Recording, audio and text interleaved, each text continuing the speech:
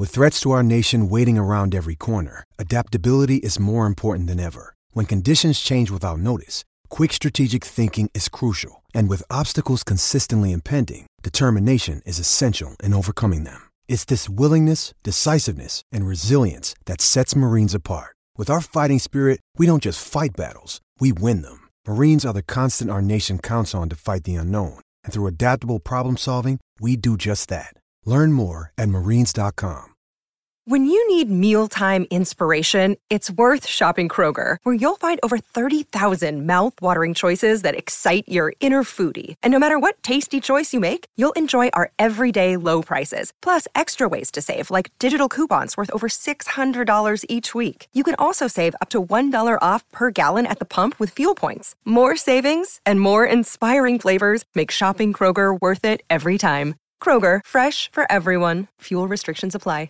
Fourth time, Yasmani Grandal is homered against Chase Anderson. And now it's Dozier hitting a fly ball to center. Kane is back at the wall. Welcome to L.A., Brian Dozier. We're tied in the fifth. You were here by Circle. That was a classic Dozier swing on that ball, wasn't it? Yes, it was. He hit it to straightaway center, but his eyes don't get big like Polanco's, but they get a little big, like he knows, ooh, I like that pitch. And it wasn't a real high one. It was kind of a belt high, but down the middle. But he looked like a happy man. He had to come out and take a little curtain call. When's the last time he had a curtain call? Did he hit 3 here a couple of years ago? We might have gave him a curtain call. Well, would he have gotten one when he hit the walk-off grand slam? Well, they can't give a curtain call. That's true. You can't come out they're out there beating you're already them out up. there. You're out getting there. Getting bubblegum sprayed on you. Can't get a curtain call on that one. No. So Dozier starts off with 3 hits. What was interesting to me is he was batting 5th. He shows up in his first night there, second baseman batting 5th in that lineup. Tells me that they're looking for a little punch, right? Yeah, I know, because Puig just got back from injury, and I didn't realize how that Grandal, he's a pretty good hitter. I know he's a really good catcher, but I didn't realize he's a good hitter. He can swing the bat. Got a bunch of home runs, but good for Dozier, and he obviously needed a little jolt here, and he's getting one going out there, and you know what? I don't know if the temperature's still 100 degrees out there in Los Angeles, but I always thought all the years I covered the Twins, when I go on the road, no matter how bad they were, there was always a bounce in their step when they went to Anaheim because of the nights, these beautiful blue nights. They start off and under a blue sky, and it's 68 degrees. And if you back before they put the football stands up, you could see the foothills out in the back, and everybody wanted to play ball, Same thing at Dodger Stadium. I haven't been there that often, but same thing at Dodger Stadium. There's something about playing out there, and now, of course, with the Dodgers, you got a chance to, you're probably going to win the division and be in the playoffs and have a much better shot than you had last year with the Twins. But he's happy. I think he's happy to be gone. So you're saying a ball player might be a little bit more encouraged than, say, Tropicana Field on a Wednesday night. Yes. You could see the difference, and playing here on the second game of the season when it's 27 degrees and a little bit of a difference with snow with a 14-mile-an-hour wind, which is what it was. I looked it up, 9-degree wind chill. Let's go get them, boys. Gross. You know what's amazing? I believe that the Anaheim Angels have had one rainout, and the Dodgers may never have had one or might have had one, something like that. Since moving to L.A. In 1958. So they've been here. And so you're going to, nice nights. You look at the schedule, that's when you're going to play. And now he gets to go out there and hit 5th, and nobody's reminding him that he's hitting 222. They carried this game on MLB Network last night, and I tuned in. Actually, I tuned in just as Dozier was circling the bases. Okay. Mm-hmm. And you look at that. You look at the National League right now. It's them and the Cubs basically. And I think this move, especially if Dozier gets hot, that lineup is probably just as good as Chicago's. Don't you think? I think it is. Yeah, I don't know who they're. Kershaw's got to be healthy and be what he is. That's true. And they got good pitchers. They don't have great ones. The Cubs, The Cubs are they don't have great pitchers either. But all of a sudden Hendricks pitched a really good game last time. If he gets his act back together, same with Quintana. If he can find it, Quintana's been terrible. Yeah, the Dodgers still have your guy Kenley Jansen though on the back end. Yeah, of that bullpen. he's starting to. Remember he was the first month he was terrible. Oh, what's wrong with Kenley? Well, he's picked it up a little bit. Relief pitchers are the goalies of baseball. The best goalie. Unless you're Marty Brodeur, you can be good one year and a sieve the next, right? And same thing with closers. They go up and down, but Kenley Jansen is fantastic. Yes, but good for Dozier. He hits the home run. I got to tell you, I got much more feedback on the Dozier trade than I thought I was going to get. Now, I don't approve because I didn't get anything for him. The feedback in what sense? From readers? People are mad. Okay. They're mad about Dozier being traded. He's a little more popular with the public than I thought he was. Now, are these people that were... Eddie was more popular. I thought Eduardo was more popular. Do they realize that there's a pretty good chance that he was ready to go? I think he was. He was ready. He's happy. And as Reavers, we were talking about this today when I was...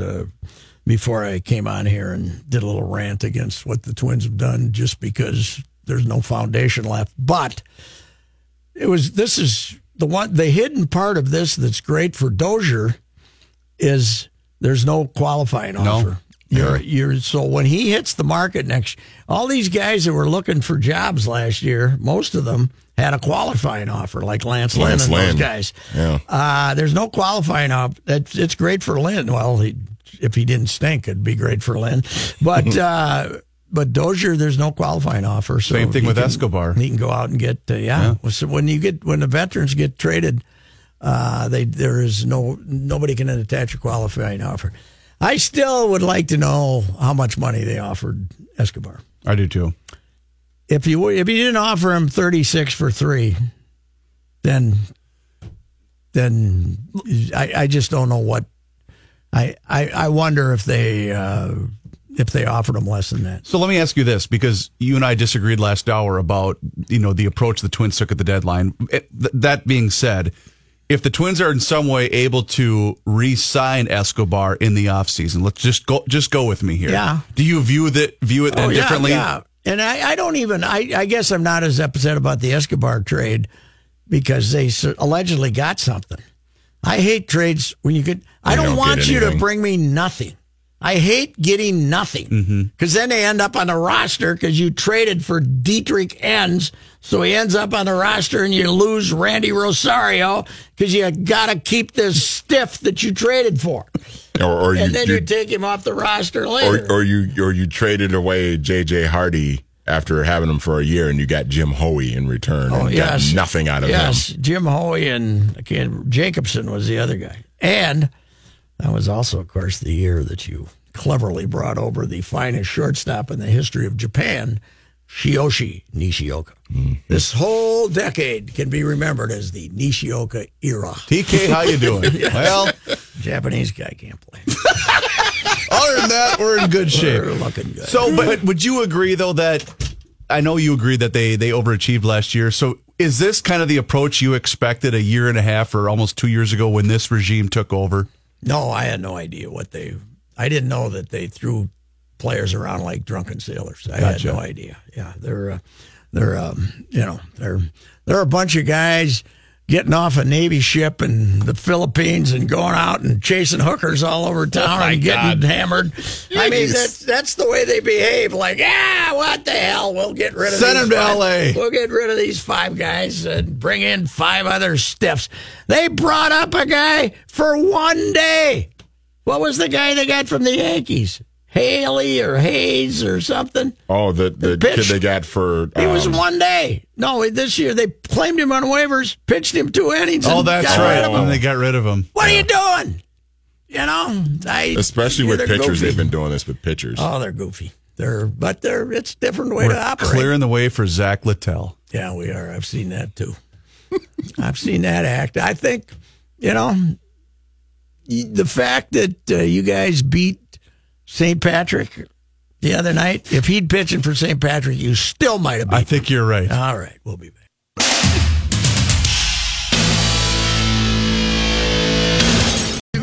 we're talking about how long the PGA Tour has been in Akron, Ohio. It goes back to 1954. The Rubber City Open, it was called in 1954. It was staged at Breath Natch Country Club near Cuyahoga Falls, and it was moved to the highly respected South Course at Firestone a couple of years later. Firestone has hosted a professional tournament every year, including 3 PGA championships since 1954. At the time of the third edition in 1975, won by Jack Nicklaus, that was the third PGA, Firestone's South Course was the first to lay out and host the PGA 3 times. There have been 88 tournaments at Firestone, and only 3 venues have had more PGA Tour events: Pebble Beach, the Colonial Country Club, and Augusta National, home of the Masters. Now, here's the deal. This is it. The Firestone Country Club, the Bridgestone Invitational, the new schedule came out. The World Golf Championships, I think we got 4 of them. We got the one that used to be at Trump's Course is now in Mexico City. This thing, which was the old World Series, has been in Akron.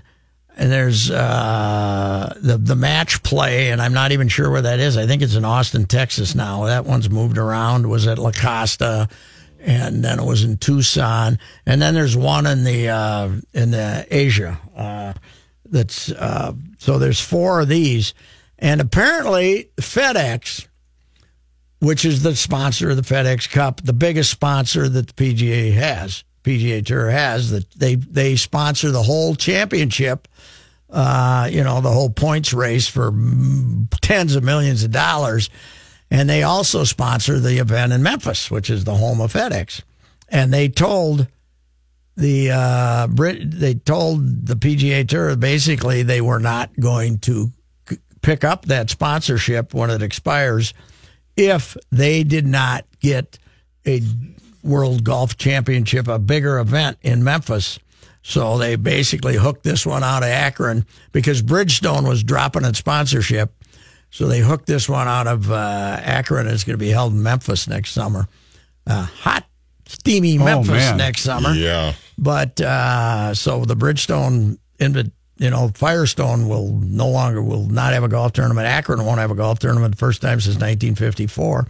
Now, there's some speculation that the senior PGA, which has been moving around looking for a home, might end up being played there, but that would probably be a poor substitute because when they play this tournament, they get the best players in the world. The old World Series. So to quote Lee Ely, it gets hotter than bleep down in Memphis in the summertime. Yes, it I've does. been down there in the middle of July. Yeah, I'm not sure if it might have been moved up to earlier in the summer. The whole schedule got mixed around. Does that have a real big impact on the field that they get, the hot weather like that? Because I remember you mentioning Washington, D.C. a couple of years ago and how some guys... Yeah, that was the 4th of July, and, they didn't... I think if you want to go somewhere and play on the 4th of July, you don't want to go and be miserable, which is what Washington... And I think there's also... all that patriotic stuff going on over the 4th of July in Washington made traffic and congestion and everything miserable, and people just stopped playing in it. It'll be interesting to see how we do with it next year with the 3M Open. As has been said repeatedly, the tour schedule is like 5 weeks earlier next year, so this event, when the first 3M Open is held July 4th through 7th, there will be more. They'll have a better field than they had this year at the Greenbrier because people will be looking for FedEx points. Because you're running out of time. Sure, but you're still going to maybe get 5 of the top 20, something like that. 5 or 6 of the top 20. Is that usually what you shoot for? That kind of number? You'd like more, but it depends upon there's plenty of good players, but you want Dustin Johnson or Tiger or somebody. You want one of the big boys to show up. Rory won't be here. Rory will be over playing the Irish Open, which he's been hosting. And those guys would be in a position where they wouldn't need points. No. Well, generally speaking, but there's next year, again, this is getting a little goofy, but they now have the 3 playoff tournaments, and then the top 30 go to the Tour Championship. Mm-hmm. Next year, they're only going to have 2 playoff events, and then go to the Tour Championship. So they used to be, 125 players made the first event, and that was the one in Boston, I think. And then 100 made the, 100 after that first event, then 100 played in the next one, and then 70 played in the next one. Well, they're going from 125 to 70. So there's only 2 events. So as many points as you can have piled up going into that to keep you in the top 70 will be a motivation for people to play. Why did they eliminate one?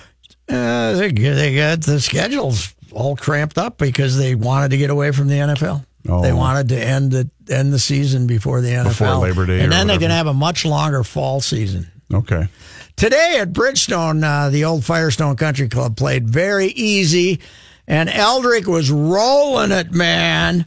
He got the 5 under. He made about a 50-footer, and I saw him make a 25-footer, and the speed on that putt was immaculate. It went in. It had 1 roll left in it. When it went in, it was right on. Looked like everything was great. That got him to 5 under. The leader was 7. And then in 17, he hit it a little crooked, but made par. He almost made a birdie putt. He missed it by just a little bit. And then on 18, he hit it over in the junk and made bogey. So that's become his tradition for his great rounds. He can't finish them. Mm-hmm. Over in when he shot his 66 in Britain, he at the British Open, he sputtered right at the end. One of them, on a birdie hole, he made par. One of the birdie holes that he made par. He's still, boy, the putting looks good. The short game looks good. But when he gets that driver in his hand, he's still 50-50, And this is a golf course, if you hit it crooked, you're in trouble because there's big old trees, which Joe approves of, even if a lot of other people don't. So, but anyway, Tiger played well, and Mackey is like a little kid when I know he came Tiger's really playing well. good. He'd rather have Tiger win another golf tournament than the Vikings win a Super Bowl. I think you're right. Phil was already ready to celebrate Tiger winning the Open, man, a couple weeks ago. And then, the British Open, he was happy, man. He was happy. I tried to pour a little cold water on that, saying, no, not you. Saying I'd be, I like Tiger. But when the day he shot 66, 61-year-old Bernard Langer shot 68, so the course was playing fairly easy. Meanwhile, 3M Championship will be out there tomorrow. The fact of the matter is it's the last ever. There's been 26th, and they don't have as good a field as they usually do. Bernard didn't show up, a few others, but it's the last one. Saturday, Jack, Trevino, and Player. That's probably the last time you'll see that. Plus, it's free. It's free. Come on. The last time it's going to be free. Oh, too. yeah. The 3M Get out Open. there. Next year next year these are the big guys. You're going to have to pay for the freight. So plus, it's going to be a little bit warm, but it's going to be great weather. Plus, you can relieve yourself in an official 1500 ESPN toilet. Now that with a very nice advertising. You talk about free. That has no price. Free, yeah, that has no price. Can't put a price on that one. No, I'm very impressed with this advertising we have on there. Check our stream. Yes. It shows the film there. So what did you say earlier? You're making us old guys jealous. Yeah, they're just talking about stream, man. All right, we'll be back.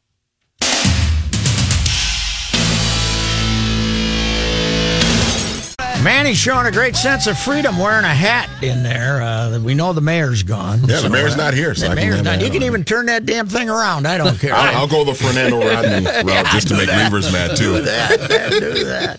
It is amazing how many people that irritates. I get people still on Twitter mad. Yeah. I was bugged by it until I heard the reason. Now I'm okay with it. Even if he made it up, it was. He's at least got a reason. Here's Johnny Height with a sports update. I do have buddies on Facebook who, if he blows a save, the first thing they'll mention is on Facebook is the hat. Nothing to do with his pitching. This update sponsored by your locally owned Domino's. Introducing Domino's Hotspots. Get pizza delivered to outdoor locations like parks, beaches, and more. Not at home? Not a problem. Visit Domino's.com for details on Domino's Hotspots.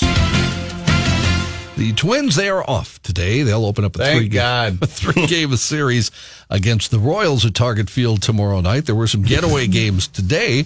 Tampa Bay beat the Angels 4-2. St. Louis edging Colorado. Tampa Bay is like 3 or 4 over now. Yep. Unbelievable. Wow. They you know that after trading Archer, they have no starting pitchers. Yeah. What? Nobody. That's right. They're piecing it together completely now.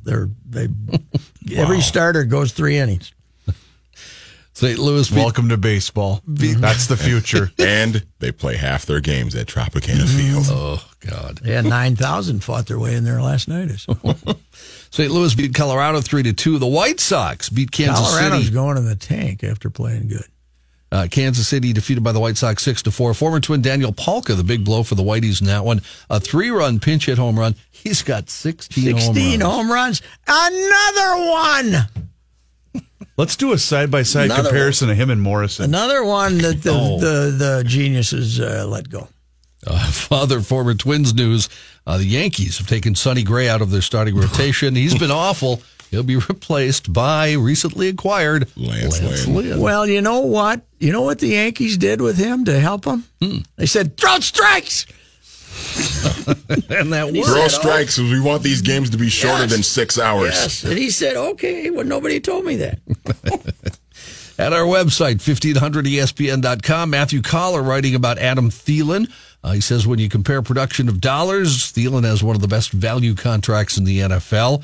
Thielen won't be making. Sure, he's trying to stir him up to have a holdout here. He'll be wanting a new contract next year. Right. Actually, he wrote this after he talked to Adam Thielen, and Thielen says he won't make any noise about the deal. That deal will bring him about $13 million over the next 3 years. Just that's not much compared to say the 5-year $72 million for Stephon Diggs. Thielen said, "For me, I'm worried about football. I'm worried about coming out here and practicing and grinding every single day. That's why I pay an agent." That's why I have an agent. He takes care of that stuff. Get a new one. He takes care of that stuff, so I don't have to worry about it. You can buy a lot of beer in Detroit Lakes for $13 million. Much longer, intricate story on the website. Check it out at 1500ESPN.com. Logan Morrison, 14 home runs, 37 RBIs with a cool 190 batting average on the young campaign in 88 ball games. Daniel Polka, 15 home runs, 39 RBIs, and hitting .239 in only 74 16 games. home runs and 42 RBIs. Yep, after today. Wow. He's only making $5.5 million more. Speaking of wide receiver news, the Patriots looks like they will sign former Minnesota Gopher Eric Decker to a 1-year deal. Adam Schefter reporting that Decker will join New England after working out with the team on Monday. That's good. Maybe we'll get to see some more Jesse James tweets. No kidding.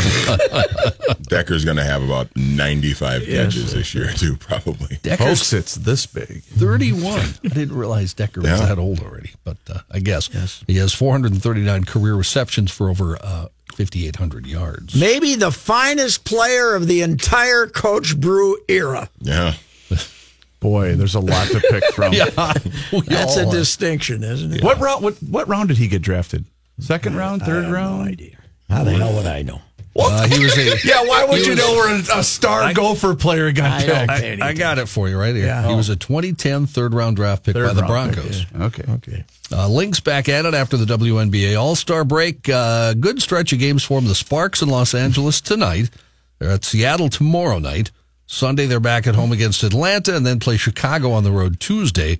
How about Coach Whalen not getting to go to Italy with her Gopher team because she's got to play with the Lynx? Wow. They're in Italy for 7-8 days. She's going to be sticking around. That's all right. 8th. They got Curry there with them as a chaperone.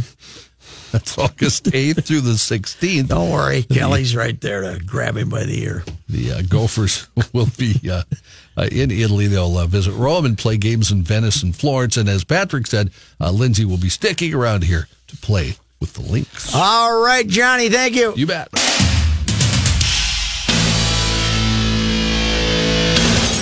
Biggest story in American sports, and it will be for several days here. Urban Meyer, the highest paid coach in the country until Nick Saban's contract kicks in.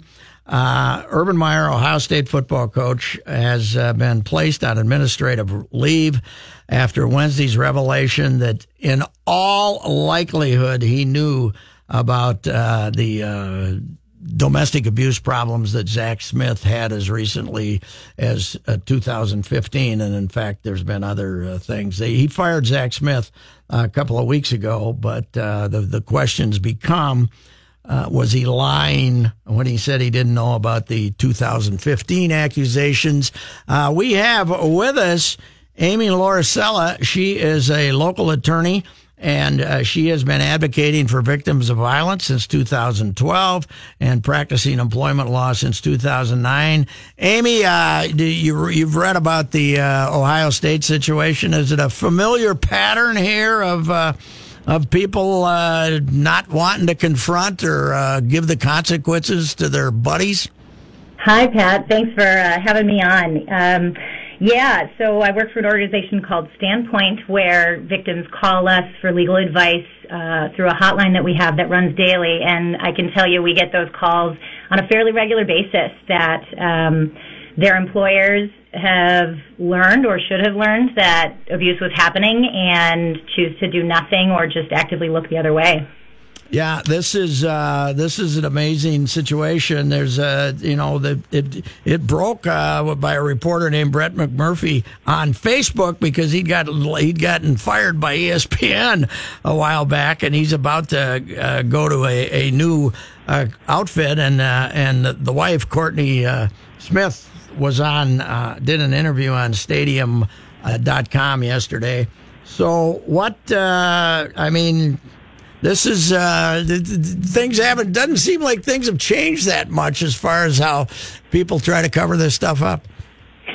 Yeah, unfortunately, sometimes, I want to give people the benefit of the doubt where sometimes they might not recognize what they're seeing as abuse, and so they don't know if they want to get involved. But, ultimately, unfortunately, our society is still one where people like to shrug this off and say, I don't know, that's family business, it's private, it doesn't have an effect, he's a great employee, it doesn't hurt my business, and they choose not to get involved when they really should. And you were telling me, we talked earlier today, that companies really pay the price for turning a blind eye to this stuff. Absolutely. When it comes to the cost, the annual cost in lost productivity due to domestic violence, we're talking $730 million or so annually that's lost. That's not even including the billions of dollars that is spent every year on medical and mental health care services. And the other piece that I think is really interesting and unique to this situation specifically is it actually, the perpetrators themselves are impacted, and they have an impact on their employers too. In many cases, there are studies out there where supervisors were aware of perpetrator behavior and they don't do anything about it. And perpetrators have admitted that 50% of the time they were late or they missed work, it's because of their abusive behavior. 3/4 of perpetrators surveyed said they'd used workplace resources to commit the abuse, whether it's through email or other workplace resources, their car that they use to stalk. There's a lot of different ways that even though the behavior itself a lot of the time does happen in the home, there's still a lot of involvement on behalf of the employer. So The tradition in sports has been for a wife, generally of an athlete, to call the police and make a report, and then to recant when she is, something that the husband comes back and makes the traditional promises and the whole thing. You were a little surprised. You said that Ohio State acted this quickly to put Meyer on administrative leave. Yeah, it's not something that we're seeing as much of. I certainly understand wanting to give people the benefit of the doubt, and it is a best practice to put people on administrative leave while an investigation is happening. So it's nice to see that Ohio State is taking this seriously. And, of course, they have the other problem going on right now, too, with the doctor who committed suicide in the mid-2005 or so, who was apparently molesting wrestlers there, and those charges have come. So they're kind of in the middle of scandal here, and they probably did have to act quickly. What, how is society, from what you can tell, or people you're dealing with, Are the men involved when one of their buddies is doing this? Are they more likely now to tell the truth and say, this is something's got to be done about this, or is it still as bad as it was as far as us covering up for guys? I mean, I have to believe that it is getting better. This is, what I do day in, day out, and what I've devoted my career to. So I would love to see myself out of a job if we can continue on this same track, to be honest. But what I can say is, bystander intervention is kind of the term for it, where it's being taught now as it relates to campus sexual assaults, where if you see something that doesn't seem right, you insert yourself. We've historically been a society, and in particular up here in Minnesota where I was born and raised, we don't like to insert ourselves when we don't really know what's going on. But so those trainings, those types of bystander intervention trainings have proved really effective on college campuses as it relates to assault. And in some employers are starting to do that now too, that really they're empowering their employees to report, to get involved, to try to help them be the eyes and ears of the organization, so that we can really move forward as a society. Are female victims more likely to stand by their accusations than they were in the past? Could you tell from that? I mean, it's famous, as I said, in sports and everywhere, that the cops come, they calm down the situation, and 2 days later the woman doesn't want to file charges. Is that now there are the police can file the charges anyway now, but do you think the women are being more straightforward about this? Honestly, I don't know that it's particularly gendered. Women are certainly the majority of these crimes do happen to women. Yes. So by nature of just that happening, it's true. But it entirely depends on the situation. There are so many people in positions where they are utterly and completely they're controlled by their abuser, and so they might, in a panic where they are fearful of their lives, they might reach out to the police. But the second that those police go and that perpetrator, whether it's through his friends or electronic communication or in person, is able to establish his control again, it's really common. It's really, really common for victims to change their stories because it's just not safe for them otherwise. It's going to be interesting to certainly see how the public reacts to this, because football fans in a town like Columbus are completely psychotic. And, as far as the Buckeyes are the most important thing there, this coach has been tremendously successful. But if he got out and if he got up and flat out lied, which there certainly are indications that's what happened last week, it'll be interesting to see how the public handles this. Will they take it as a lesson and become more forceful in reporting these things, or will it turn out having a negative consequence? I don't know. Right. No, you're absolutely right. I mean, I grew up in a football-loving home, and, still to this day, my husband is a die-hard football fan. Unfortunately, because of all of the scandals that have arisen in football, both NCAA and also at the professional level at NFL, it's been really hard for me to continue to be a fan. But seeing things like this, where action finally is being taken to try to do right by victims, by the people in our communities who we engage with every day, I have hope. I have hope that I can one day return back to the sport, and I hope that the fans of Ohio State and football in general see the value in really, holding people accountable for the human rights abuses of others. Well, Amy, it's is the workload as great as ever in the domestic abuse area, the violence against others area? Yeah, I mean, that still absolutely happens more often than it should. There's definitely evidence that it is going down, but at the same time, we still have a lot of work to do in our communities. All right, Amy, and you work a lot with the Minnesota Coalition for Battered Women, and if somebody's having a problem here, that's a good place to start. Absolutely. They can call Standpoint. We have a hotline that people can call. Day One is a great resource that's 24 hours. Otherwise, the Minnesota Coalition for Battered Women will certainly connect anyone who's having issues with domestic violence to the resources that they deserve. All right, Amy, thank you.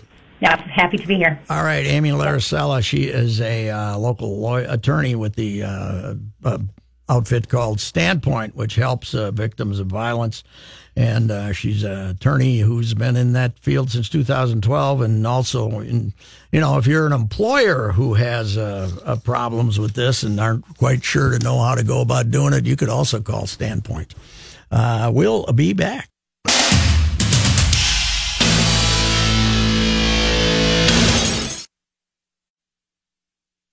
Quiet, please. We'll be on the air. And now, this day in history. Patrick? The bassist behind Marvin Gaye there is James Jamerson, and he is considered to be the greatest bassist of them all. And I bring this up. He died on this day, August 2nd, 1983. But if you have not seen the documentary Standing in the Shadows of Motown, featuring the Funk Brothers, who were the backup band basically for Berry Gordy and all the Motown hits, you haven't lived. I haven't seen it. What's it called again? This is Standing in the Shadows of Motown. It's about the Funk Brothers. I think 3 or 4 of them were still alive at the time. I don't know how many are... But Jamerson played the bass behind My Girl, You Keep Me Hanging On, What's Going On, Dancing in the Street. Unbelievable string of hits. And they tell some great Jamerson stories in this, too. I think one of the guys says he had a fondness, he had a taste for corn liquor. And he basically was an alcoholic, but... when the bass players talk about the greatest ever, most of them say Jamerson, and he had he had the strong finger to pick the bass. And sure, it's fantastic. That's awesome. And of course, I have a special fondness for Standing in the Shadows of Motown. It was the last time I ever saw my man Dark Star. He was over at the house. We were watching TV, watching a game. And I said, have you seen this yet? And we sat there and watched it till 1:30 in the morning. Fantastic. And 2 days later, I got the word that he had passed away. So, all right.